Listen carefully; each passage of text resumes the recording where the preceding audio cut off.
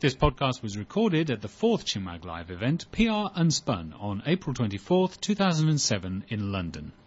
Featuring on the panel, Jackie White, Online Communications Director at Edelman, Neville Hobson, VP of New Marketing at Crayon, Stephanie Bonnet, Director and Digital Media Evangelist at Burson Marsteller, London, and Mark Rogers, CEO of Market Sentinel. The event was produced and chaired by Mike Butcher of tbytes.com, with podcast services provided by Perfect Path Consulting. The event was sponsored by Microsoft Windows Live. Keep in touch with Windows Live Messenger, Mail and Spaces at www.get.live.com. Thank you, Deirdre. My name is Mike Butcher. I'm a journalist and blogger. I'm the other Mike Butcher. The other Mike Butcher, apart from me, is a baseball star in Southern California. If you Google me, that's who I'm not.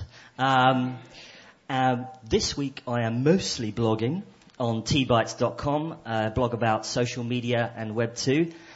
That's rather a hackneyed phrase now, isn't it? Web 2. Perhaps we should be calling it Web 14.7. Thank you very much for coming to this event this evening. This is really a great turnout and quite indicates just what a hot topic this is, PR Unspun. What on earth are we going to do? The lunatics are in control of the asylum now. And there's something, all of these people here on our panel are attempting to deal with this, as well as many of you out there. And you're in the front line, I'm sure, many of you, on this battle of trying to handle the change, the seismic change going on in media business at the moment. I just introduce our panel so they don't have to kind of go into all that kind of PR pitch kind of mode. On my left we have Mark Rogers, who is CEO of Market Sentinel. Mark co-founded Market Sentinel in 2004, and it monitors consumer-generated content in blogs, message boards, you name it. Next to him is Neville Hobson, VP of New Marketing of Crayon. He's a communicator, a blogger, a podcaster, a Second Life explorer, somewhat like Captain Scott, I dare say, and one of the leading early adopters and influencers in social media at the moment. Next to him is Jackie White, who is the Online Communications Director with Edelman. Jackie's been leading Edelman's interactive solutions for 5 years, and she's overseen tons of stuff, including working with Diageo, Unilever, the National AIDS Trust, you name it. Ask her later.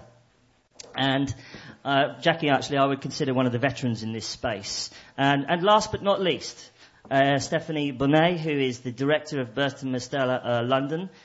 She is Burson Marsteller's digital media champion for Europe. So just think of Rocky climbing the steps, and that's your image of Stephanie, the PR champion. So I'm going to throw to you, Mark, first of all. We're going to ask go into a little bit of a discussion on the panel here and try and tease out some of these issues. And then we're going to bring you guys in, crowdstorm-like, to look around this issue. Mark, let me ask you, what on earth are we doing here and why are we talking about this subject? Is it really mainstream now, social media? Yeah, I think you've answered the question in just saying how full the room is, really. I think it is mature now, social media. I mean, it changes name from year to year. A year ago, everybody was talking about blogging, and now that's subtly become something slightly different, social media. But whatever it is, it's here. And the fact that this event sold out, I think the day the early bird booking closed was the day it sold out already, and they were turning people away. It really tells its own story. It's been a long time coming, but I think now the decision last week by Unilever to switch its entire market research budget, I'm talking now as an online market researcher, the fact that they switched their entire £272 million budget online, they're not going to do any offline market research from now on at Unilever, and that tells its own story. This is now a sector where essentially everyone is online, or enough of the population are online for you to get actionable insights from looking at these conversations that are going on in social media. And it's mainstream in terms of politics, it's mainstream in terms of consumer opinions, and it's stuff that anyone in communications, marketing, PR needs to be understanding and getting their feet wet in. So, Jackie, over at Edelman, what's it like getting the phone call from a client who is slowly, the blood is, or perhaps if they're sitting in front of you, the blood is slowly draining from their face as they look at how their brand is being royally trashed online. What's that like? What do you do? I let the blood slowly drain from my face and then pick up the phone. It's interesting that actually we're seeing a shift away from people that are coming to us at that point in time where things have gone horribly wrong and they need a band-aid fix on things. And a lot of the clients that we as an agency work with, the digital team has had to be quite strong about, we won't come in and give you a band-aid fix because ultimately that's not going to help you in the online space. It's a sprint, not a marathon, as many a blogger wants to say. No, backwards. The other way around. Marathon, not a sprint. You know what I mean. But don't they want a band-aid? Don't they want you to take away the pain? Yeah, of course they do. Of course they do. And sometimes there are times when we can do that. But I mean, ultimately, I think any kind of online campaign that you're going to do in this kind of space it's either about one or two things. It's either about taking something positive and amplifying it and getting it out there to as many people as you can do, or it's about the band-aid solution. It's about looking at all the negativity that might be going on around a particular topic or an issue, and looking at what you can do to either balance that out or manage that down as quickly as you can. Stephanie at Burson Marsteller. I mean, you need a little more length on the microphone there. What are some of the things that you are doing in common with a lot of agencies? How on earth, what are you tracking? Do you sit a junior in the corner of the office and say, just get on Google and start Googling Coke, for heaven's sake? Or what do you do? I mean, what's the process? No, actually, we took the approach that we didn't want to have some specialist people dealing with digital media, and we trained everybody in the organization, every client staff, in dealing with that and knowing what was the impact for the clients and how it changed the way communications are now done. And the way it changes the way as a PR professional they should do their job. So it's really something that is ingrained everywhere. And it's actually something we do also a lot for clients. I mean, the whole training education is the first thing that clients, especially in other markets in Europe, come to us for, because a lot of them have heard of it, but they don't really know what it entails for them, what they should pay attention to, should they be there or not. So it really starts with education and training, and that's why it's important that all of us as PR professionals know the impact, know how it's going to change the way we do communication, so that we can guide our clients in that direction. And is it working? Yes, it works with some of them, not all of them. Some of them. Who doesn't it work with? It works with some very controlled industries. Some that are, for instance, it doesn't work with pharmaceutical companies. So like drugs? Yes. Something like that? Yeah, exactly. It's so tightly regulated that they have a lot of constraints to work with. So it's difficult for them to, let go and accept this idea that you have to lose control, which is what it's all about. It works, of course, a lot with technology companies and, of course, brand consumers companies it works well with. And we're finding that actually B2B and industry companies, and that's a lot of the clients we work with, are really getting into that more in terms of knowing the kind of stakeholders conversation about them and the kind of messages they should apply, both online and offline, to answer these issues. I see. Neville, you blog a lot about this space. You're quite known for your blog, NevilleHobson.com. What are some of the sort of key issues you see in this space? I mean, one of the things that comes up now and again is something called blogger relations. Does it exist? Can you have PR relations with bloggers or with a MySpace community, for instance? What's your view? That's a good question, Mike. By the way, is anyone twittering what's happening here? Anybody? No? Yeah. Oh, yeah. Excellent. Okay, great. Stuart, thank you. Blogger relations, it's a new phrase. I think it's an element of public relations that's going to become increasingly important once we know what it is, and therein is part of the issue. Blogger relations, when I talk to people, they tend to mean media relations as applied to bloggers. Personally, I don't think it's quite like that, even though the elements are broadly similar, i.e. it's all to do with developing relationships. But those relationships and the development of them, I believe, are very different in reaching out to a blogger than reaching out to a mainstream media journalist. I think over time that will change. As we see a blurring between the division that's social media and mainstream media. There are even some people who are calling for, let's get rid of the word social and just call it all media. I don't think we're ready for that yet. So defining what is the activity that public relations needs to own, which is as part of the relationship building PR does on behalf of its clients in reaching out to people like journalists who are the, if you will, the traditional disseminators of your story. And reaching out to this new breed of reporter, in a sense, is a skill that is still developing. And I see so many different definitions of what is blogger relations. I've been doing it a little bit myself, what I call blogger relations, which is reaching out to bloggers.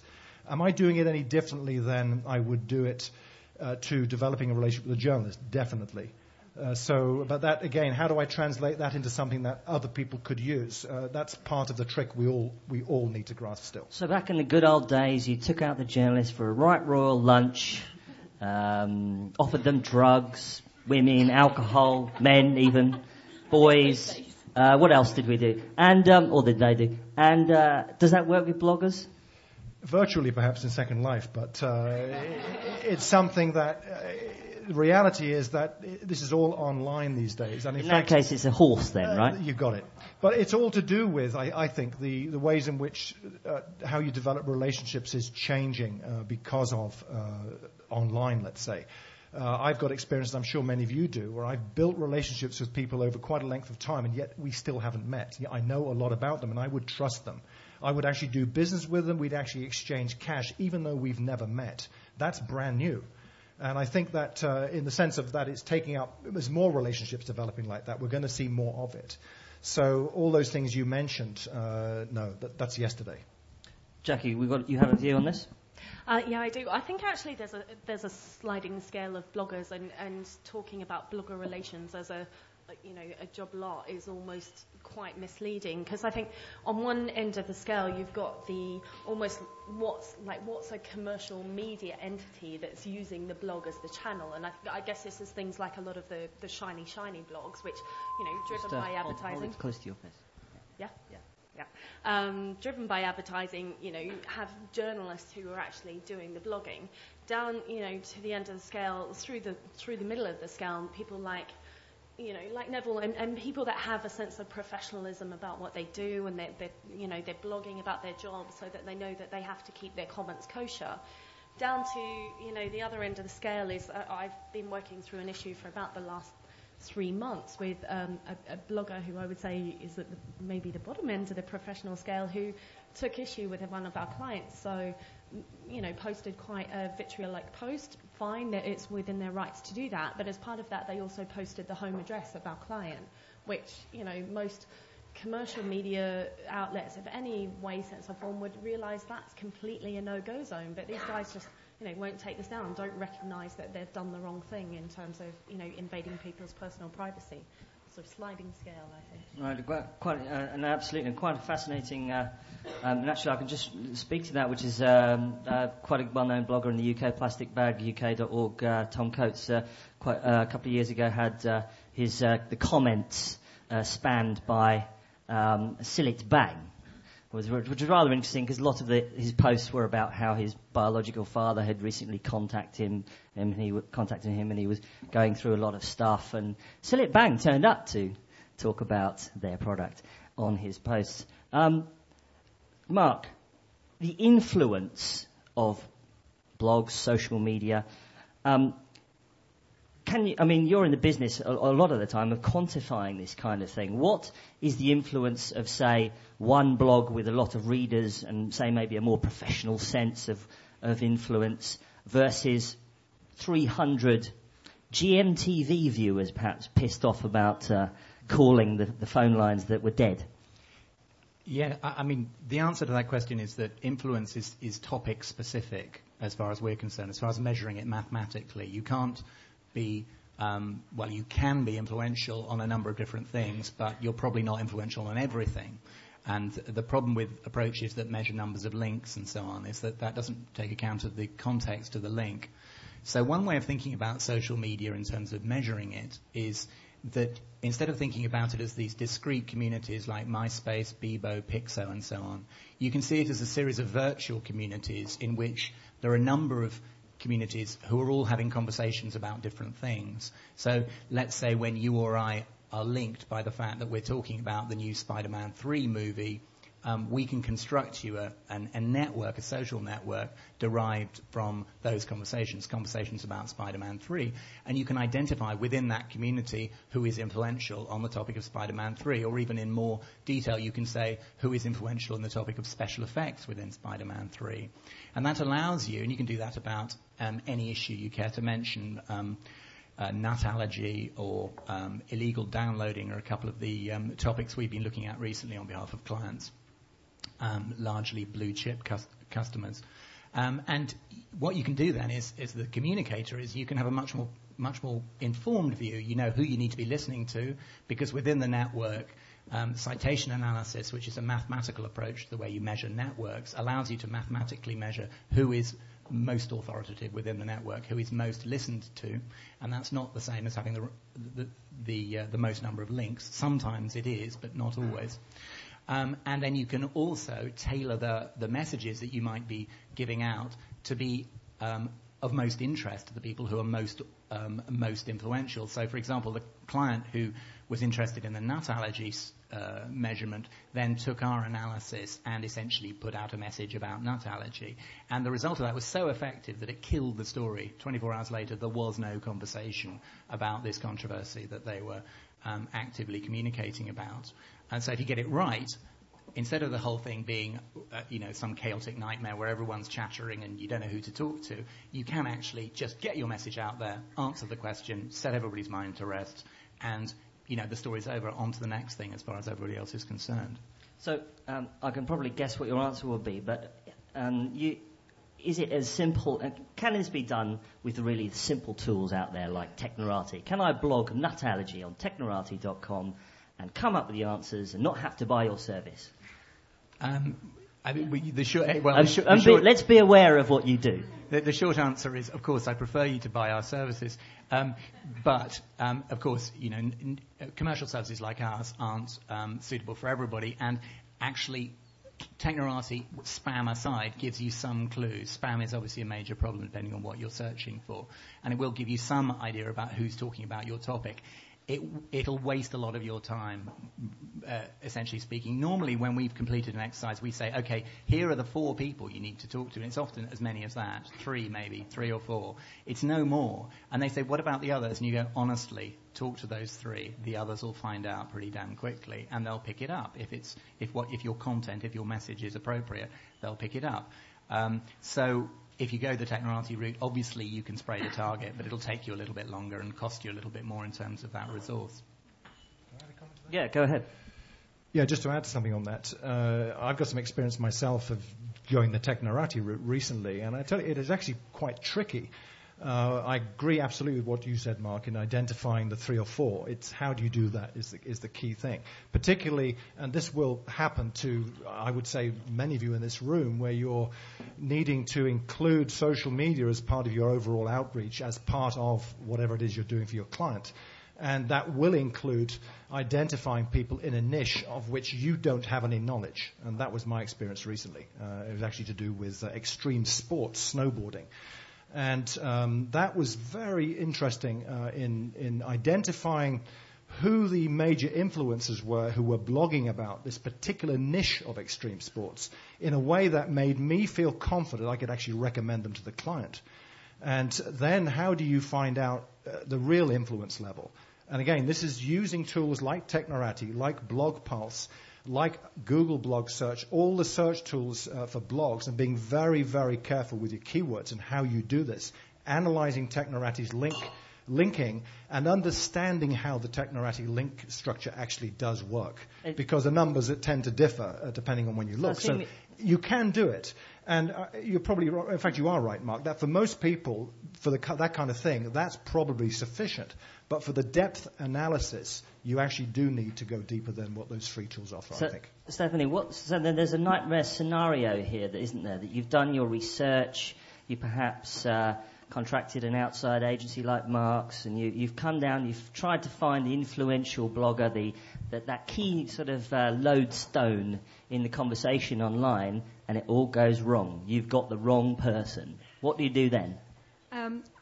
Before I answer that one, I just wanted to add something about Technorati. For those of you who work for global clients, be aware that Technorati is obviously very skewed towards English-speaking blogs. And if you want, for instance, to know what's being said in South Korea or France, these are countries that are notoriously not covered by Technorati. So you always have to keep that in mind. And that's where specialized services actually can help you having a much more localized approach and monitoring. And then you say, sorry, it all goes wrong with the blogger. What happens if you've identified the wrong influences? Oh dear. Yeah. Hopefully you've done your homework well and you have influencer, you have found the right one. You have to look at it as a kind of holistic strategy, and you don't only look at specific bloggers, but you also try to build other platforms of discussions that can be picked up by other bloggers that maybe you wouldn't have identified. So you optimize your website, for instance, you optimize your search engine strategy, you do something with social networks and so on. And it's by multiplying the points of conversation and the touch points that you're going to be able to get your message out there, and not only rely on a few bloggers that indeed may at some point be actually turning against you. And is it actually cheaper to use social media to get a message out than using the traditional media? You were talking earlier about something that happened in Yahoo. With Yahoo in the US. Yeah, an example actually. It's true that a key question that we have is the return on investment. So much data, so many different tools. People don't really know where to start, and exactly are they really going to get money out of their investment. There is one case study which is from Sprite the drinks, if I didn't pronounce it correctly. In the US, they were trying to get back their young audiences, and they knew that their young audiences were very much into basketball. So they developed a game which is called the Dunk Ball Face game, something like that, where people could go to their website and put their photo on a basketball game and then do some kind of videos where they would play with the ball with their face on and so on. And they were able to post it on YouTube, on Flickr, etc. They actually talked about that game on MySpace, and they also posted on Xanga, which is an online gaming platform, a virtual sharing gaming platform. What they found out is that they actually had from the click from the social media, they had as much click-through to their website that if they had sponsored the whole portal page of Yahoo, the first homepage of Yahoo, which cost $250,000 a day if you want to sponsor it completely. This game cost them only $25,000. So over the course of 10 days, they got 10 times more people for 10 times less than the price than if they had actually sponsored Yahoo.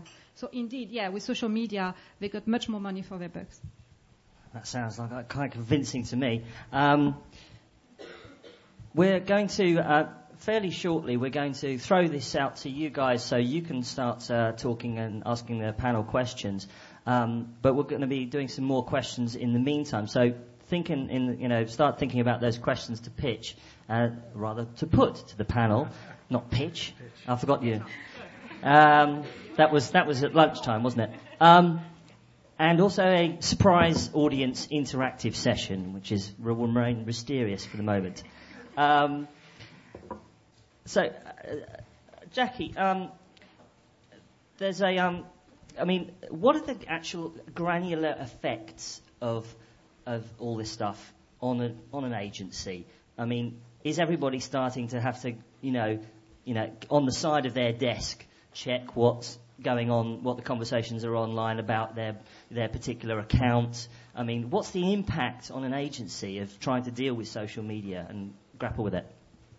Yeah, it's an interesting question because it has changed, I think, for us phenomenally probably over the last 2 years. And I've been doing the job that I've been doing for about 5 years now, and for the first 3 years of that, I was like the geeky person that they wheeled in 1 in every 20 meetings, and I said my bit and then was kindly escorted to the door. And now I have a line of people, up to my desk just saying, look, what's going on with this? What's going on with this?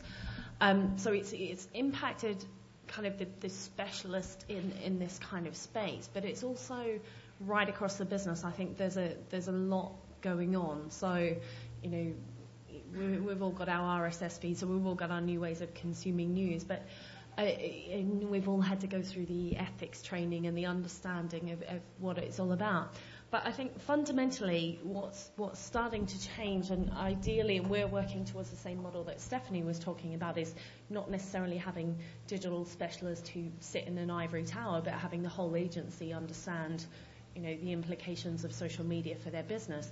But it's almost like it's intensified the time that's involved from an agency perspective without necessarily a huge incremental raise in budget. So whereas, don't want to draw a line in the sand because clearly, offline media still has a huge impact. But, in old media terms, you can go out and you can place a story on the front page of The Sun and you can reach 3 million people to kind of plant the seeds that will, get the depth. I'm digging myself a hole here, which I know I can hear Neville sighing about, but to plant the seeds that will get the depth of influence that might be, less people, but, deeper influence. It just takes more time, I think, and it takes, it's the ultimate in fragmented media. So whereas before you had to understand what 20 different media outlets were like on a given specialist subject. Now you probably need to just be reading and understanding and thinking about probably 100 different online sources of information around that same topic. So I'm going to mug you now, Jackie, and I'm really sorry about this, and I did give you fair warning that Edelman. Let me just say 2 words: Edelman and Walmart. Tell us about that. What went wrong? Just walk us through that. Nothing really. No. I can give you. I'm in a room full of PR people, so I can give you the PR spin on it, and then I'll tell you the real story. But I mean, that sounds incredibly appropriate, actually. Oh shit! Yeah. It's on iTunes. Yeah. I think fundamentally we are an agency, we right from the top, for anyone, who knows anything about our agency, right from the top and through every level of management, our agency really fundamentally has hedged all its bets on the fact that this is a big way forward for the PR industry, and social media and the whole changes that are coming in the online space are really fundamentally changing what we do. And so we have invested a lot of money, we've hired some amazing people in, and we're going out there and we're just kind of working out what it's all about, and we're pushing the boundaries, and, every now and again we come up against a boundary and it's like, ooh, yep, we fucked up there, so right, where do we go from here, what do we do? And we learn from those lessons, and the implications of the Walmart thing, which I'll come back to in a sec, every single person across the whole global Edelman network then had to go through this, through an ethics training process. So we had to understand the implications of everything that we were doing in the blogosphere, in social media. We now have really strong and I think really good guidelines in place about what we can and can't do. So that's PR spin, and the real story? Whoever's broadcasting can switch off the tape now. But I think the real story, I'm nervous about that too. I think what it boils down to Just go for it, come on. Yeah, it's been nice knowing you in this job, and I'll be looking to work.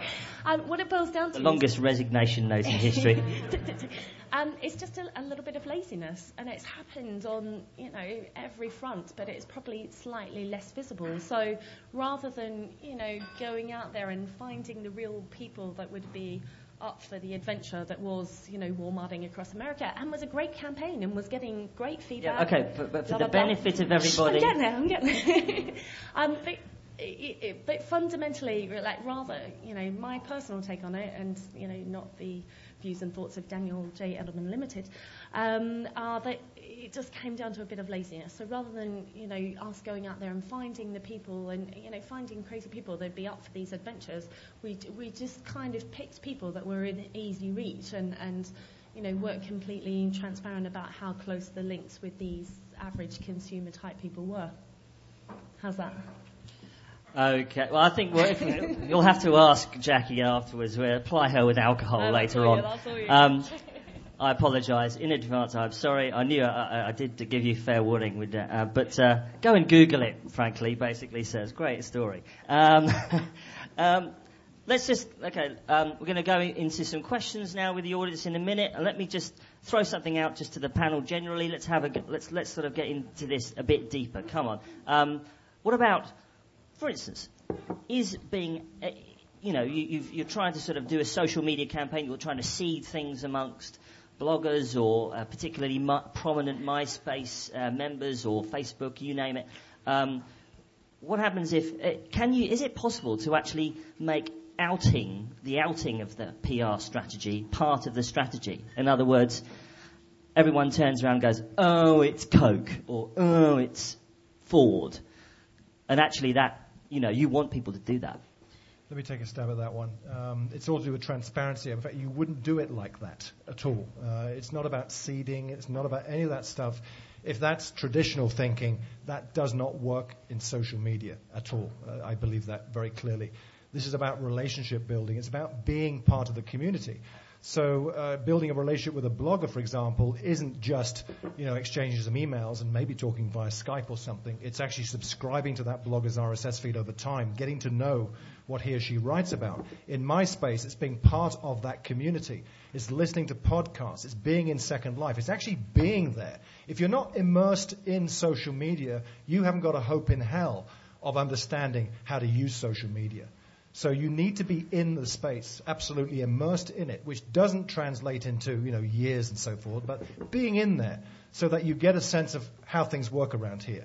And one thing is dead sure, too, that the one other difference with this is that if you do go in fact, Mike, that example you gave of Tom Coates and Silip Bang was a classically brilliant example, because Silip Bang were outed, and it was massive, the public outcry at the underhand way they went about it. In the case of Edelman and Walmart, that was very different, actually. It wasn't quite like that. In your defense, they were very transparent with, yes, we screwed up, and here's how we're fixing it. Very transparent indeed, and earned a lot of credibility as a result of that. So it is all about transparency, being part of the community, immersing it, and doing it yourself. Stephanie? I would say that if your client is actually not ready to be transparent, it's probably not the right time for him to start going into social media. They have to do some changes internally, not talking about actually also on the operational front, some things they have to check. For instance, do they have a good customer service? Because the minute they go out there in social space, they're going to be attacked first and foremost on the customer service. But if they're not ready for that, and if they don't hear this cry for transparency from the people, which, by the way, if you think of it, I always think that it's a bit similar to the whole trend for CSR that we had a few years ago, where we're asking companies to show their commitment, to be transparent about their impact on the environment. That's a fundamental change which is happening, and companies at some point will have to accept that. They will have to accept that they have to be more transparent. If right now they're not ready, then, maybe they start with a little something that is not risky, or they just don't go there, but they have to start by asking themselves a question: are we ready to go there? Are we ready to be transparent? Are we ready to lose control? And that's really the premises. So, Mark, are we looking actually at the end of spin, that companies are actually going to have to start... Oh, dear. Did I say that word? Sorry. Sorry, I just must cross myself quickly. Is it the end of spin that the companies are actually going to have to bloom and change? Yes, I think the things that are effective, of course, are honesty, and it's a sort of, an undervalued currency. But clearly, the people who do well are the people who are honest and who put their hand up, as Neville was saying and Stephanie just implied. Some work we've just been doing, looking at the Dell, and Dell are a sort of byword for how not to do this. Dell have been educated by pain. And they're actually now rather good at it. And what's interesting about them is actually they haven't solved all of the problems that gave rise to the Dell issue. And our research shows that people are still complaining, in fact, even in slightly greater numbers, about offshoring of customer service and some of the issues that got Dell into trouble in the first place. However, and it's a big however for people who feel they can't do it because they're worried, as far as Dell's concerned, one of the things that's brought them really good coverage in terms of commentary has been the sense amongst people who are commenting in blogs is that they're doing something about it. They're trying to reach out. And that alone has given them a bit of credit. So, okay, you're a bit annoyed that you spent half an hour on the phone to that guy who didn't quite understand what you were talking about and didn't have a very good script somewhere in India, but actually Dell are doing this site, and I don't know who saw this, but IdeaStorm, which is their attempt to get people feeding back about technical issues, has just had the most extraordinary triumph, because someone posted a post a couple of weeks ago saying, don't kill off XP, don't kill off Vista. Perhaps we're not ready for it as domestic consumers. We'd like to still buy or have the option of buying computers with XP on it. This was there's a thumbs up type mechanism like with Dig, where you endorse a post. When I last checked, it had been endorsed 12,500 times. And 2 days ago, just before the weekend, Dell announced that they were risking Microsoft's disapproval by, again, beginning to ship to consumers, again, with XP. Now, I don't know how long that process would have taken if they'd gone through another way of getting customer feedback in, but I'm sure it would have been much more tortuous, and frankly, the argument would probably have been longer and bitterer with Microsoft. I think the people at Microsoft would probably look at that and go, fair enough, there's a big groundswell of opinion here, which you're not catering for. You better ship with XP again, guys. And there's a classic solution of somebody who was in the doghouse, who by reaching out to the online consumer has taken some risks, but actually done something that's delivered real benefit to the customer, and they're going to win from doing that. There are obviously more sales in them, more ROI. Thank you. So now we're going to reach the fun, bonding, interactive part of the evening, a little bit like one of those torturous executive away days. Everybody, stand up. Okay? Horrible, isn't it? It's so embarrassing.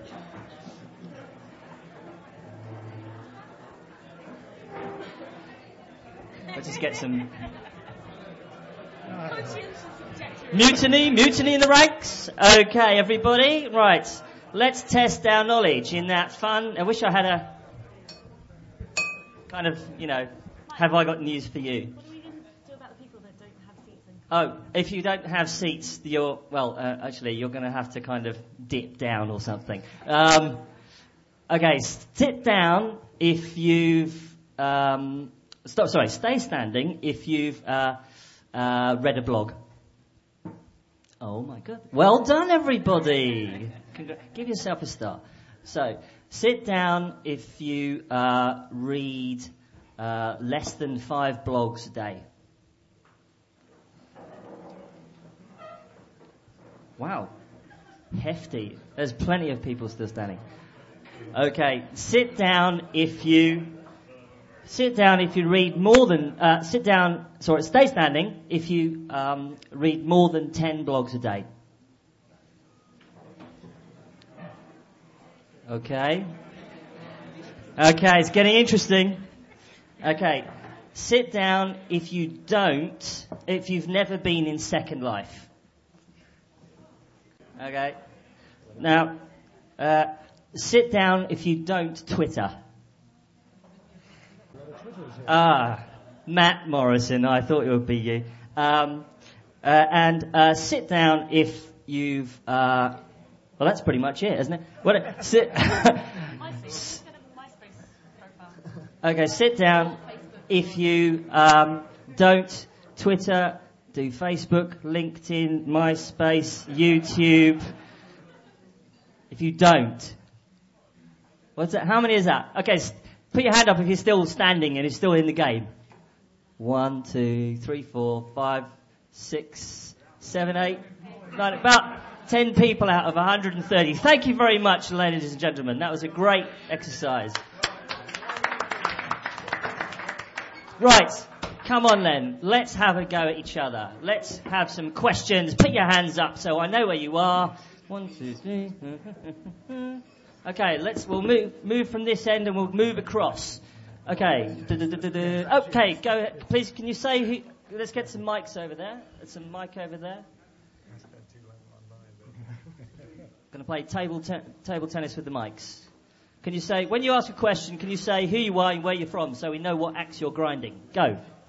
Robin Gurney from Altex in Estonia.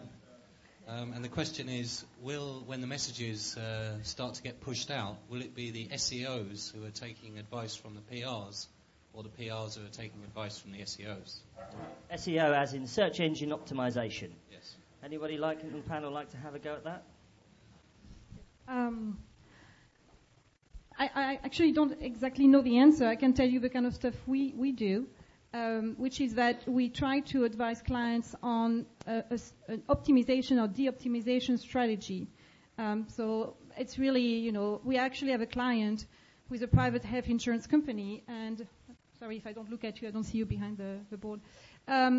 They have a website that is giving them trouble, which is all about complaints about claims in insurance. And what we advised the client to do was to set up a microsite which was all about complaints related to them. And we made sure that we would also buy some words in Google, and we would place the microsite everywhere, and we bought the mega complaint word on Google as well. And as a result, we had our client's site coming up in more actually above this bad site, so that when customers were starting to put health insurance complaints, they would first see our site and therefore see our client's message. I think it's actually an area that some companies are going to go there, some PR companies are not going to go there. It will probably be driven by the request from your clients. That's how we started. We may go further in that area in Europe. It's still early days for us. Okay, thank you. There's another question just right there on the corner, gentlemen, on the corner. I don't know how else to say it. There you go. Thank you. Lloyd Davis from Perfect Path.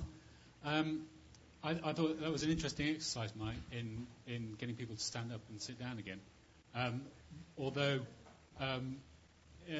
what struck me was that it was all about what people had consumed rather than anything else. And surely the key to this is that the distinction between consumers and producers is slipping away. How can you do PR for your clients if you don't know how to blog, podcast, and if you're not engaging in the community as a producer as well as a consumer? We can just get away with it. We can fake this, can't we? Just tell the client you've been in Second Life, for heaven's sake. It's actually they won't find a out. good question, Lloyd, but isn't that what I mentioned in the last comment I made before we had the Q&A, that if you are not participating, if you're not part of the community, and that means reading bloggers and so forth, but perhaps doing one yourself, so you understand the connections, let's say, between what the subjective thing that is, why does someone connect with you because of what you write? It's a connection that they've made with you, so they subscribe to your RSS feed, they might leave comments, they'll talk about you. You can't know what that's like unless you've actually done it. So that's absolutely right. You must be a creator as well as a consumer. I will go the opposite side of the fence. For someone who works for my company and does my job, I'm probably, one of the people that is most noticeably absent from having my voice out there on a daily basis. And I have blogged in the past, and I had this almost borderline OCD thing where it had to be perfect, and it was like 3 hours of my day every day, and it had to be fantastic and had to be brilliant. So I had to stop because I had other stuff to do. But I read, I probably spend an hour and a half of my day reading, consuming the content, and interacting with people, discussing with people, commenting on blogs, doing all the things about it. And, I feel like I understand the space. People pay me a fair amount of money for my advice on the space. And so I don't think you necessarily have to be going out there, putting your voice out on a daily basis to be heard.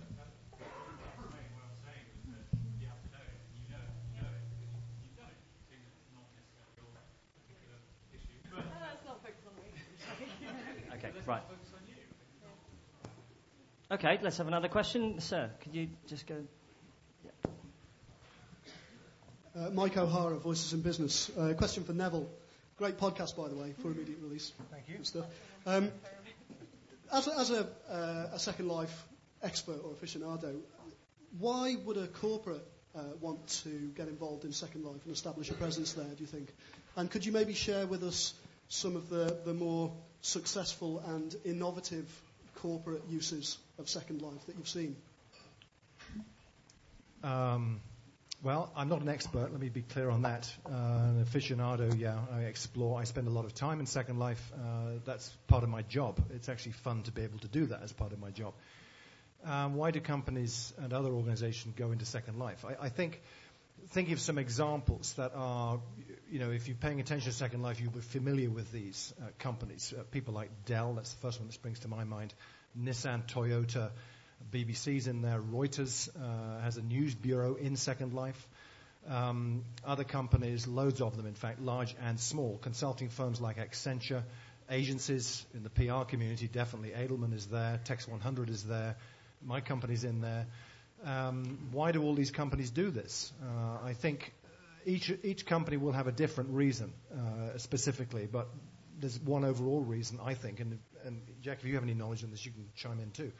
Experimentation, learning, understanding the differences in a virtual world where you've got digital representations of individuals, i.e. avatars, who are interacting. What's that actually like? Is it feasible? Is this the future? Is this the three-dimensional web that so many people get excited about? Is this the next evolution of the internet? These are all amongst the reasons why companies are doing this. IBM is probably, I think, the best example of learning that's going on by an organization on a massive scale, that they're sharing publicly what they're learning. They have around 3,000 employees whose part of their job is to do things in Second Life. And they have a lot more employees who are spending a lot of time in Second Life. They have about a dozen separate presences in Second Life. They use Second Life for employee meetings. They use it for get-togethers between ex-IBMers and current employees, reflecting what they do in the real world, but you can actually no travel, so you can just meet online. So it's to do with things like that. Now, as I mentioned, there are very specific reasons, and some of the companies I mentioned, if you look on, in fact, just Google it. Better still, there's a resource that you can go look at, put out by a new organization called the Business Communicators of Second Life. There's a wiki that contains a listing of companies and what they're doing, brands, media, you name it, and with links to their presences in Second Life. And that's open to anyone to add content to. But there's a lot of information out there already that some of those companies have published as to what they're doing in Second Life. So I can't give you a bullet point list as we sit here speaking, but that broad overall one I think is a key one. Experimentation, learning, engaging with a community. Second Life is not the only game in town, by the way. But it is the hottest one right now. And, the growth has been phenomenal over the last 6 months. 5.5 million, nearly 6 million members now. It was only 1 million last October. So it has captured the imagination of a lot of companies, and there are big debates going on amongst people in all sorts of communities, including PR, on what a brand's doing in places like this. That's a big topic to talk about. But experimentation and learning, I think, are two key reasons. Can we start getting the mic over into the middle of the room? And certainly from my perspective, the most interesting thing about Second Life is you can announce that you're a Second Life and no bloody journalist, or about 95% of them, will ever actually check. Let's go. Who are you, sir? What's the question? George Stothard from PRJS. I'm just going to play devil's advocate. And isn't blogging just a talking shop for people who are into computers with an axe to grind? Is it futile for people like us to try and influence it? Because my three brothers, who are all builders in the Midlands, still go out and buy a Dell computer. Very good point. Is it worthwhile? Stephanie? Yeah. If you look at statistics in the US, 68% of the young people get their news online, via YouTube, via blogging, via social networks. They don't look at TV, they don't read newspapers, that's where they are. But I'm talking about blogging specifically rather than other forms of online media. Okay. Well, so I'm sorry, I'm just going to finish my point. Just to say one thing, one of the reasons is that I think the people, if I expand and if I look at people who look at blogs or read blogs, and especially if you look at the young people, these people are going to be your clients, your customers, your executives of tomorrow. They will have been raised and bred in that world, and they will know the way to communicate only by blogging and by social media and so on. So that's why you need to pay attention. Mark. I think the point here is that most people don't, quote, read a blog. They use Google. And most people who are shopping, I think 3/4 of Google users are looking to do a transaction of one kind or another. And what they often do these days is they don't just search on a brand name. They're not so naive. They search on things like the name of the brand plus complaints, or the name of the brand plus reliability. When they do that, what they tend to turn up are conversations. Now, those conversations could be happening in blogs, or they could be happening in message boards or on review sites. And what they're looking to try and find is, what's the real story? Okay, I know what the marketeer is going to say about this. They're going to say it's the most fantastic thing ever. But what do actual people say about it? And those comments disproportionately tend to come from message boards, review sites, blogs, consumer-generated content, because most marketeers haven't figured out how to communicate to, as it were, brand weaknesses as well as brand strengths. You know, they don't talk about complaints about their product. Why should they? That's not part of their job, as they understand it. And so people come across blogs, and the reason they're significant in terms of brands is that people come across blogs irrespective of whether or not they're nerds, just by using simple search engines. Those results come up time and again. Jackie? I want to throw a question back to you. What do you think was the biggest influence in your brothers buying their Dell? Why do you think they went for a Dell? No, I mean, to be quite frank, I mean, they don't use computers, and the only reason I mentioned Dell is because we talked about Dell earlier, and I've seen them myself in blogs. The biggest influence would be it's one of the biggest brands. They wouldn't actually know about the ethical background or the ethical issues behind it, and they won't know until they start blogging or finding blogs once they've got their Dell. So my point is that, you know, I mean, I read blogs myself, and I inform myself from reading blogs, and I make decisions, but as professionals working in marketing and trying to flog other people's products, how can we influence it?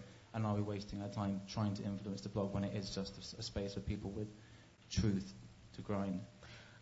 Okay, so just 2-second sales pitch, because we run this a study every year on year, about what sources of information people trust.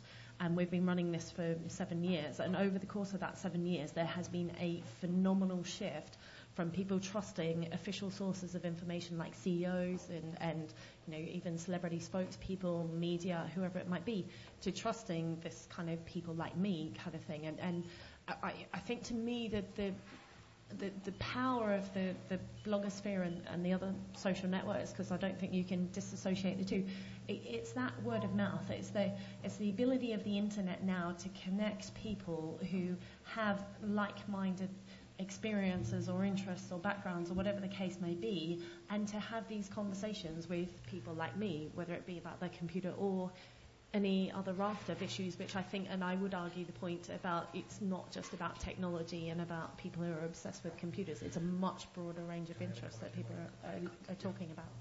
Okay, Neville? Just a quick comment. Let me ask you the question. Do you believe they're a waste of time? No, I don't, because I use them myself. And the various things in my life that I actually seek guidance on from people who've used similar products to me, so I do use them. But my point was purely from a professional, commercial basis, can we influence them, and are we wasting our time? Okay. Yeah, I mean, just to echo what everyone said, no, we're not wasting our time. In fact, this is something that is on a roll, without any doubt. Whatever we do or do not do, these things are going to happen anyway. And what we're seeing now in terms of, you know, website blogs is evolving still further. Microblogging, as evidenced by things like Twitter, mobile devices, all these things that enable people to communicate instantly wherever they are. We're going to see more of that. Word of mouth, this is exactly what it is about, so we cannot afford to ignore this. Okay, let's have more questions. Put up your hand if you've got one. Just jump behind you there, Patrick. My name's Toby Treacher from DC3. I think just to pick up on that, and Mark, you mentioned it, that Unilever's putting all their spend on market research online. Does that mean that the kind of offline conversation is dead? So the guys that don't get the internet, the people that are out there that perhaps aren't picking up on the whole vibe of blogging, your brothers, those kind of people, just get entirely marginalised in this conversation, have absolutely no value as far as anyone's concerned. And if not, how do you guys up there actually address this kind of dwindling population of have-nots? In terms of their accessibility to it? I'd answer that by using an analogy with TV. The way that TV reach, and radio for that matter, is by a small sample of homes that have set-top boxes in them, a tiny sample actually, and those are multiplied up to give an estimate for how many people have watched a show, and people take multi-million-dollar decisions on advertising based on those samples. What I'd say about the internet is it's now a statistically significant sample of opinion, so even if there are people who are not reached, as it were, statistically you're getting close enough to a normal if you like, distribution of opinion for you to be able to take a judgment based on internet research. Okay, more questions, but where's the mic gone? Behind you, moving backwards, green shirt. Green shirt. Steve Clayton from Microsoft. Question for all of you is, how long before we can consign the press release to the garbage can? Come on, go for that. If I may start that one. The answer is never. You're talking about a document that has a purpose, right? There's a big debate been going on amongst quite a large proportion of the PR blogger community and indeed others that the press release is dead. Do blogs instead. There's something that's evolving out of the press release called the social media press release, designed for people who are online all the time, and the ability to enable them to share that content with links to multimedia and other rich content that makes the traditional press release a rather more live document. Yet, reality is that there are channels that will change over time, but traditional tools are still valid depending on the circumstances. So I would argue very strongly in defense of the press release. It won't die. Any other thoughts? I don't think it will die, but I think the way that we're using it is changing. And as Neville said, like the social media stuff, which is almost like taking the press release to the next level. So the first thing a journalist may do when they get the press release is, plug the keywords into Google, start looking on the blogosphere about what people are saying about it. Why not pull all that into the press release and making a living document? But I definitely think, even if it hasn't changed already over the last 12 months, the way that we use it has definitely moved on from. I guess just to follow up is I suppose more a question around the language of the press release than the actual press release. Yeah, I mean, I'd add to that to say, that it's very important. I'm slightly surprised always when people send out press releases in uniform versions, sort of 200 times over, because we can see what people are writing, who we might want to address, that they're all people with different interests and different takes on things. And the idea that, one size fits 200, I think, is a little bit outmoded. Not 200 versions of the press release. You're not suggesting that, are you? I'm suggesting that sometimes that happens. And I think that there are two things that one can learn from blogging. One is that if you talk about a subject serendipitously, the people who are interested in different aspects of it, because of the way tagging works and because of the way search works, will find the thing that is relevant to them. And also the ability to be able to monitor the people who you're sending a press release to actually allows you to understand, okay, I'm talking about youth crime. Which aspect of youth crime is likely to be most relevant to this particular person? And, what does it take? 30 seconds editing a document to customize it for a particular reader. And I think there's a lot that can be learned on the basis of conventional press releases, just looking at some quite simple feedback mechanisms for who that press release is going to. But Mark, you're forgetting the torturous process of having to get client approval. And indeed, speaking as a journalist, I love press releases because you guys always bury the real story in the notes for editors. It's so easy. Guy with the mic. Okay, Rod McRae from MMC. If social media is such a cultural phenomenon, which I think we would probably all accept that it is in this room, there's one big problem, which is that the people with the financial purse strings in most of our client companies are probably over the age of 50, dare I say, probably have less of a general understanding of what's going on in the blog world. And I just wondered if there was any guidance from the panel on what's the one killer bullet that you would deliver if you were a PR agency to persuade them that they should take this seriously, because I think that's the biggest problem that most of us probably have in this room. Have you got budget dispenser? Let's assume that there's money that can be released. Okay. Go. I would say my one killer point is the conversation's going to go on whether you like it or not, so why not be a part of it? Stephanie? Yeah, I would show them actually. You just go to psychosocialmedia.com and you plug your client's URL, and you see that it's actually how many people link to it from Technorati, from Delicious, from Rojo, from all of that. And suddenly when they see, we've done that with clients, and when they see that, they're like, wow, I had no idea. It's actually not only people mentioning my name, it's actually people linking to my site. So yeah, the conversation's happening. Take a look. There is no silver bullet. what I do is tend to look. I've had that kind of discussion, by the way, with more than one company, and you have to apply logic, which I'm not a logical person, I'm more an emotional person, but you apply logic. What's the communication objective? You work backwards from that. If a social medium is the right tool to help you achieve that objective, then that's what you'll use. Either implement it yourself or have it as some form of your activity. But addressing the question the way you've asked it is a minefield. It's a swamp, in fact. It gets sucked into that kind of conversation. So approach it logically. Okay, Can I just add my 2 pence worth? I always start with Google. I just show them what happens. And by the way, inventory.overture.com is a lovely tool to use to see what people are searching around their name, because that gives you some idea of what the real story is around the brand. And then look at the search results in relation to those searches. That's a very nice way to get the door open. Yeah, I know you're there. I'm coming to you. Promise. Go for it, sir, and we'll keep going round. Go. Hello, Leo Ryan from RMM. I've just been to see Rashid Tabakawala, who's the Chief Innovations Officer at Publicis and the head of Denio speak. And he pointed out that if you look at the top views since the beginning of time of videos on YouTube, look at the top consumer-generated videos, it's 50 million. You can get 50 million in one spot on American Idol. Aren't we all getting very excited about something that is pretty niche? What's the relevance of this? And maybe that's the reason why clients aren't releasing budget. This is tiny. Why are we getting so excited about this? Clients are releasing budget, by the way. Well, this gentleman's having a... I'm, begging the question. Why should this be of interest to clients if that's the difference? Let me take a stab at that. Let me just clarify some of the things you've asked there. Using YouTube as an example, right? 50 million views of a video is what? Irrelevant? Is that the argument you're coming up with? I'm just saying if that's the sort of statistic a client is looking at, right. What's the argument we can posit? I mean, we're a digital planning agency, don't get me wrong. Yeah. I'm all for this, but if clients are looking at that kind of figure, what's the argument we put to them to say this matters? Well, this is going to sound a terrible answer, but the answer is it depends on so many. There's no cookie-cutter answer to give you. But it's not about numbers, and I sense that talking about 50 million and so forth is a traditional way of thinking. Again, I'm not belittling that.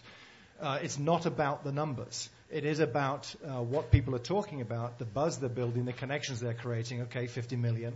What's happening as a result of those 50 million views? How do you make the connections out to what else is going on out there?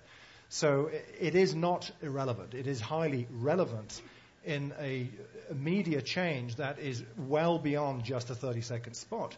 There is evidence, in fact, I think Mark talked about it, that there is a shift away from traditional media to new media, if I use that word to differentiate it.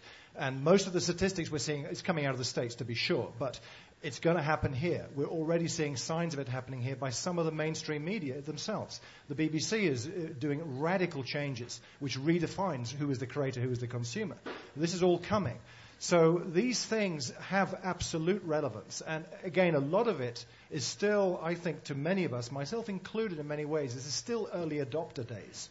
So there is a lot of skepticism out there. We have to work hard to take the story to our clients, to our employers, to our associates, etc., to have them consider what to pay attention to. So it is a big issue, without any question. Is there not, just to call you on that, not to call you, but to make another point, which is there not a point that you can get 50 million eyeballs on American Idol with a Wham Bam Thank You Man advert or whatever, but Simon Cowell rolling his eyes at the Virginia massacre has been recorded and will be uploaded to YouTube or Goobar or Blip TV or any number of TV social networks for time immemorial from now on. So that's going to be around for millions and millions and millions and billions of eyeballs. In fact, is that not the case? Well, doesn't it actually also meet kind of basic human needs to kind of focus on things that are interesting, whether they're good or bad?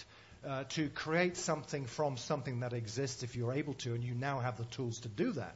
And what you're also seeing is in some companies are, if you like, undergoing themselves quite a radical change in how they treat this by enabling people to take something they've done. I mean, the eyeballs thing you mentioned is a great example, and do what they will with it. So that's another shift in attitude, protection of brands and what you're allowed to do with it. There have been a number of contests in the last few months of major brands in the States where consumers have an opportunity to take something and create their own ad, for example. That gets a lot of attention. So again, this is all part of the changes that are beginning to happen. Okay, Mark, you're going to say something briefly in a second, but where are our mics? If you've got a mic, put your hand up. Okay, right. Okay, you guys are next, and we're just going to have a word from Mark. Go ahead, Mark. I'd just say really briefly, it's about those qualified eyeballs as well. It's partly about how long it's up for and how long it takes 50 million people to see it, and it's about the fact that actually most people are turned away from the TV set for that moment when that 30-second slot is on, whereas the people who are going to the web have probably clicked on a link. There's some intention. Yeah, absolutely. Sorry, I'm going to jump in. Can I have 2 seconds? You look at the. Sorry. We want to hear from another. We want to hear another question, if that's at all possible. Can I have 2 seconds on that 2 one? 2 seconds. Well, maybe 5. Go ahead. 10. It's more than just like it comes back to the question of consuming versus engaging with the media, because basically we have an analogy of like pub-like behaviour of everything on the kind of social media space, and it's amazing how much in how many places it applies. But it's the equivalent of you walk into a pub and you see a notice up on the door, and everyone that goes into the pub is going to see that. So you've got the volume there. But what you're going to remember that night is the heated argument and discussion and debate that you had about, I don't know, Man U versus Chelsea or whatever you sit and debate about in pubs. So it's how much you actually engage with that and the talkability of that when you go. Okay, great. Let's have another question, sir. Who are you? Where are you from? Socrates from TrustedPlace.com, which is a social media site actually, based here in London, that is really trying to work with a PR agency. It's proving a little bit difficult, I've got to tell you. And can see very clearly the value that you guys can bring, right? I can also see traditionally where that value was derived from, those painful years of relationship building through lunches, dinners, like Mike was saying before. In the new world that you're describing Oh, God, now, they were good. I bet there's all still over going now. on, yeah. In the new world that you're describing, where things are a bit more tangible, a bit more measurable, a bit more, out there for everyone to see, why are so many people in the industry so slow to move away from the standard monthly retainer model that maybe is translated afterwards to some activity that has been done, and are, hesitant to embrace this and really kind of jump in with a company, partner with them, and really show how to, to derive the value that you used to, you still do derive? What do you want, a sort of a pay-as-you-go model for PR?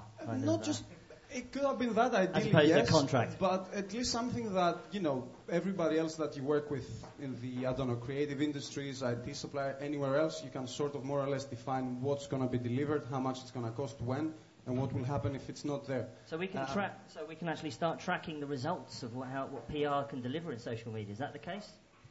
What do you think, panel? Go ahead. I think that's going to happen.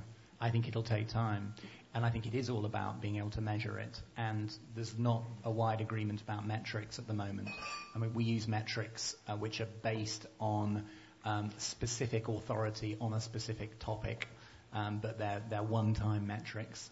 And we also use something called the Net Promoters Index to look at the generality of commentary, so you can actually measure quantitatively the change of opinion around a brand on a particular topic. And that seems to work pretty well. What we'd love to do is we talked about this, we'd love to sort of share some of the ROI on that with a customer, because we think we're selling it what we do pretty cheaply at the moment, and that actually there's a huge benefit. Stephanie was talking about the $250,000 or $225,000 that Sprite might have saved. This is hugely effective, and actually some of the effects you can achieve are measurable, and they're extremely good. But I think it'll take a while for the marketplace as a whole to sort of reach a consensus around that, and a consensus around how you measure it and how you measure the value. How long do you think? Just completely subjectively, I would have thought within 10 years, but I wouldn't like to say it'll be in 2008 or 2000. We're not that far off. I think it'll be on August the 20th. Different companies and different sectors will get there at different times because they're adopting things. Okay, put your hands up if you've got more questions. Okay, I'm going to throw right to the back, and then we'll come back over here again. Sir. My name's BA from PRdarlings.com. First off is really just a word of advice, not really a criticism, but all the people who were stood up right at the end of your stand-up, sit-down exercise really should get out more. Social media actually should be reflecting your life. It shouldn't be your life. The second point is really whether advertising revenue is going to kill the good blog.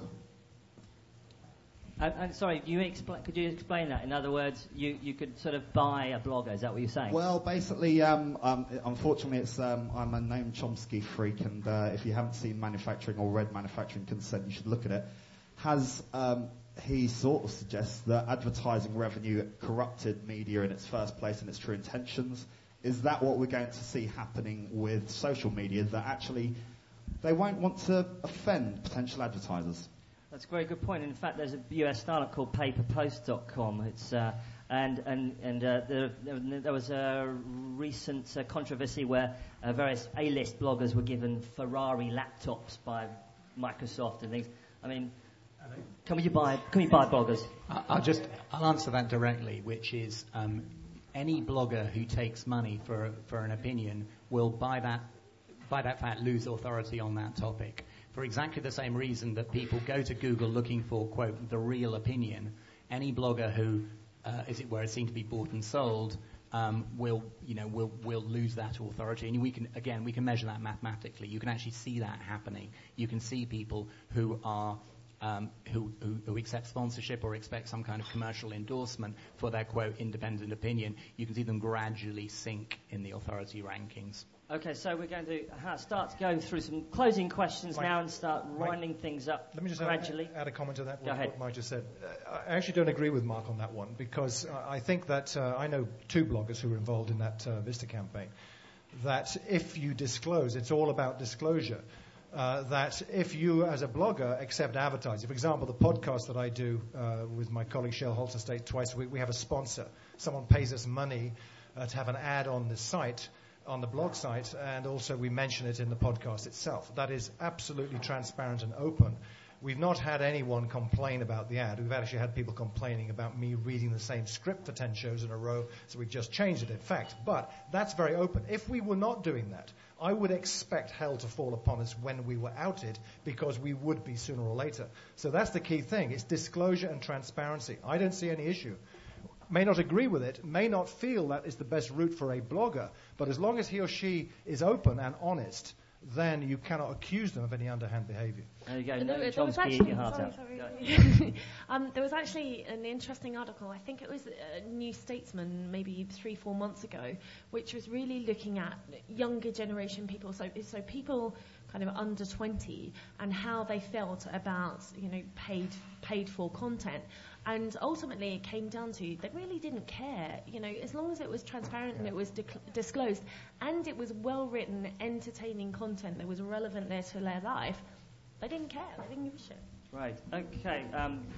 Final question. Well, not final, but closing question. Just there. Hi there.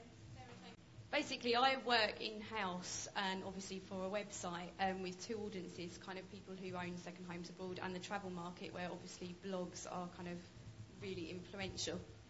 So I don't need to kind of sell the idea of this is really important to my client, but I just keep repeatedly being told that I need to really incorporate kind of social media into my PR campaign. So the question is not really so much who are they, what are they saying about us. It's more, how do I speak to them? We know the kind of blogs that are relevant to us. We know what people are saying about us, but how do I, if there's been a negative comment, or if we want to kind of influence the conversation in some way, obviously you can't just kind of make up a fake personality and just kind of post on there. When you talk about when you talk about blogger relations, how exactly do you do that? How do we talk to these people? Absolutely. Well, there are various stages. The first one is to actually listen and read them and get to know them. The second one is to participate, so you start commenting by disclosing exactly who you are with your corporate identity, you mean? Yes. Yes. You can actually create and post as a spokesperson You for should. your company. You should. And that's actually allowed, is it? Because I Yeah. wasn't sure if that was. I mean, are you a actually- PR agency or are you the I'm client? in-house. You're in-house. I'm Yes, in-house, yes, yeah. of course. Yeah, you have to make sure that within your company there are not some specific policies that prevent you from doing that. But otherwise, yes. By the way, you go in, you say, I'm X working for Z. Really interesting what you said, and I noticed 3 months ago when you discussed that. So you prove that you read that guy's blog for a while, and then you also make sure that you bring something to the conversation.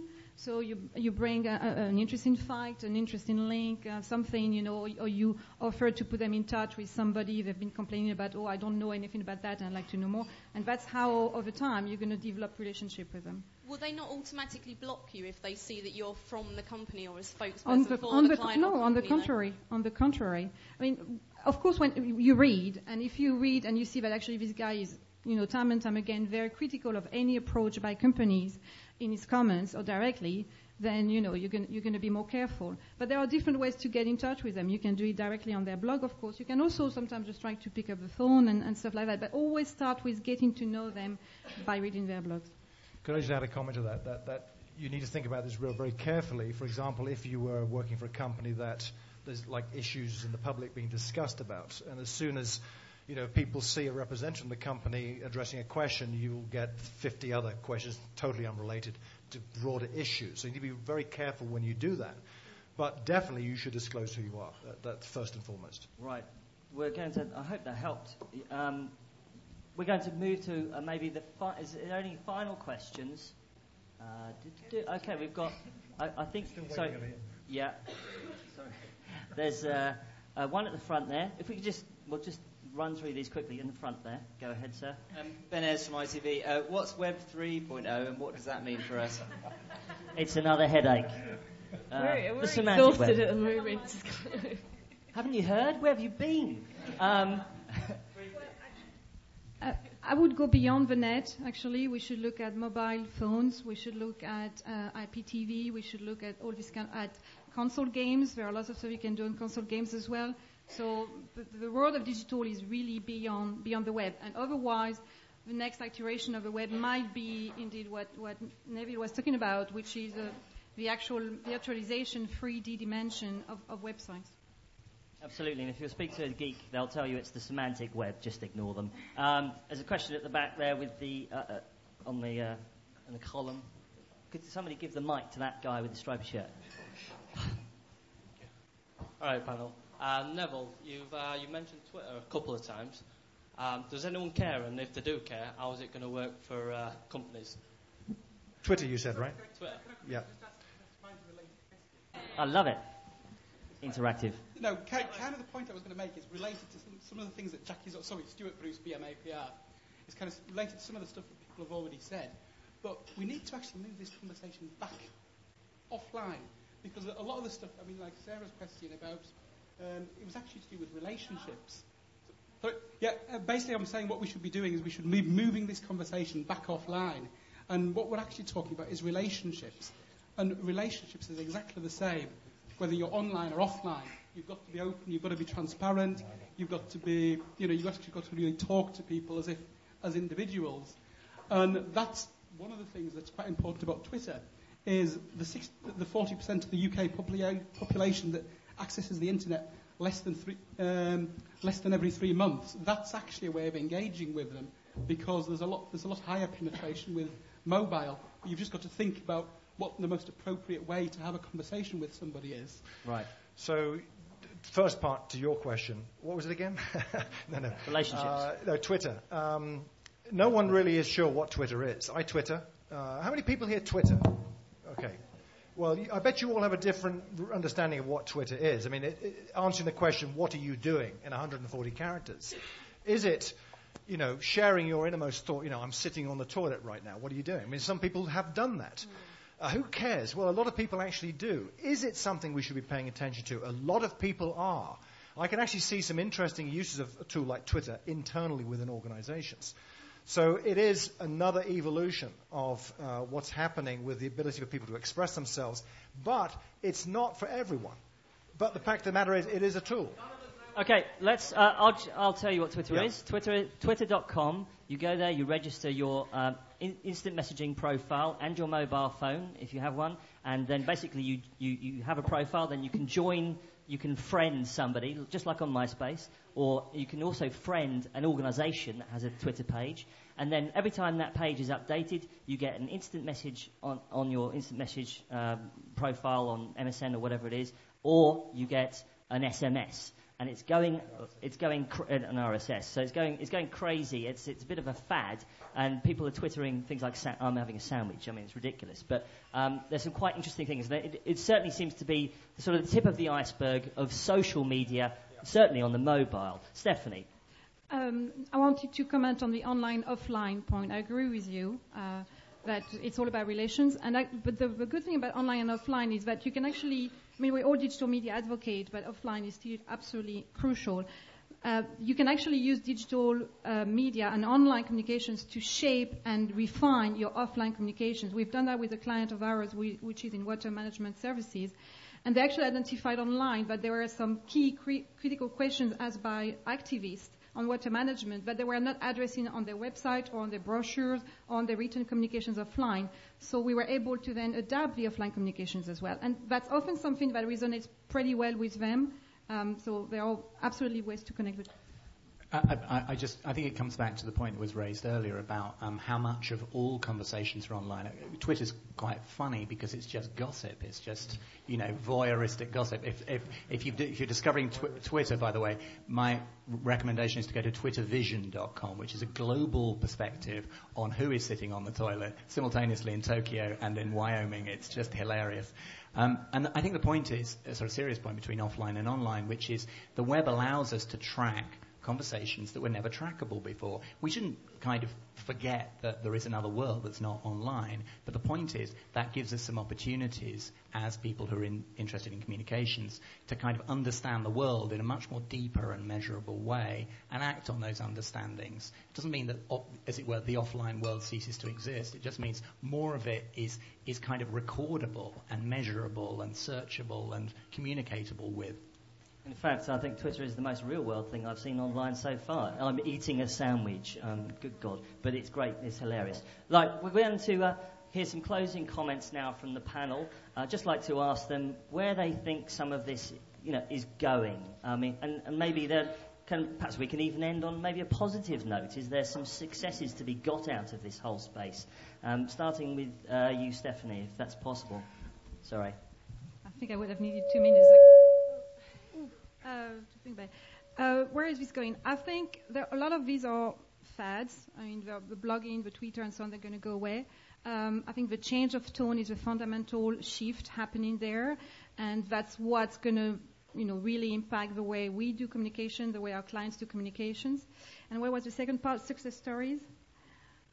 Well, the one that I just said about the water management company is a good one for us because it really helped refine and reshape the whole communications messaging, as well as actually give us a lot of strategic insights to bring to the client. So there are some benefits that may be not purely quantitative, but from a qualitative point of view and in terms of establishing a relationship with your clients, there's a lot that digital can bring to you. Jackie. In all honesty, I have no idea where it's going, but I'm enjoying the ride along the way. I think mobile will play a big part, and I think anything that brings this richness of experience, whether it be the Second Life or whether it be the video kind of thing, but anything that takes that to a next level of immersion and, as I said, emotional and intellectual engagement, I think will be the applications that win out. Neville. I think what we're seeing now is just the tip of the iceberg in terms of what we need to pay attention to as communicators. This will have a profound change on our profession and how we deliver what we do for our clients and our employers. What it's going to look like, I haven't a clue.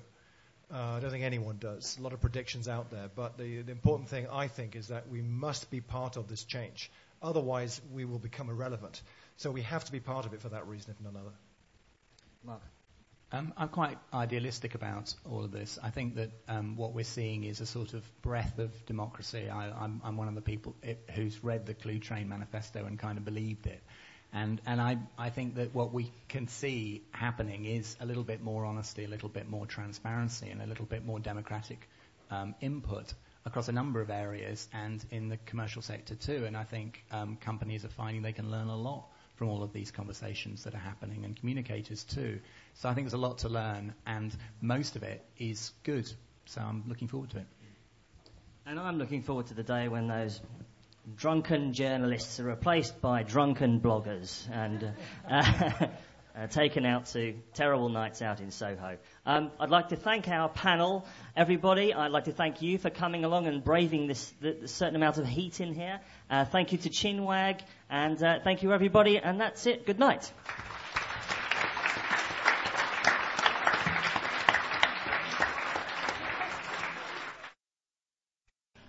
Chinwag Live PR Unspun was sponsored by Microsoft Windows Live. Keep in touch with Windows Live Messenger, Mail and Spaces at www.get.live.com.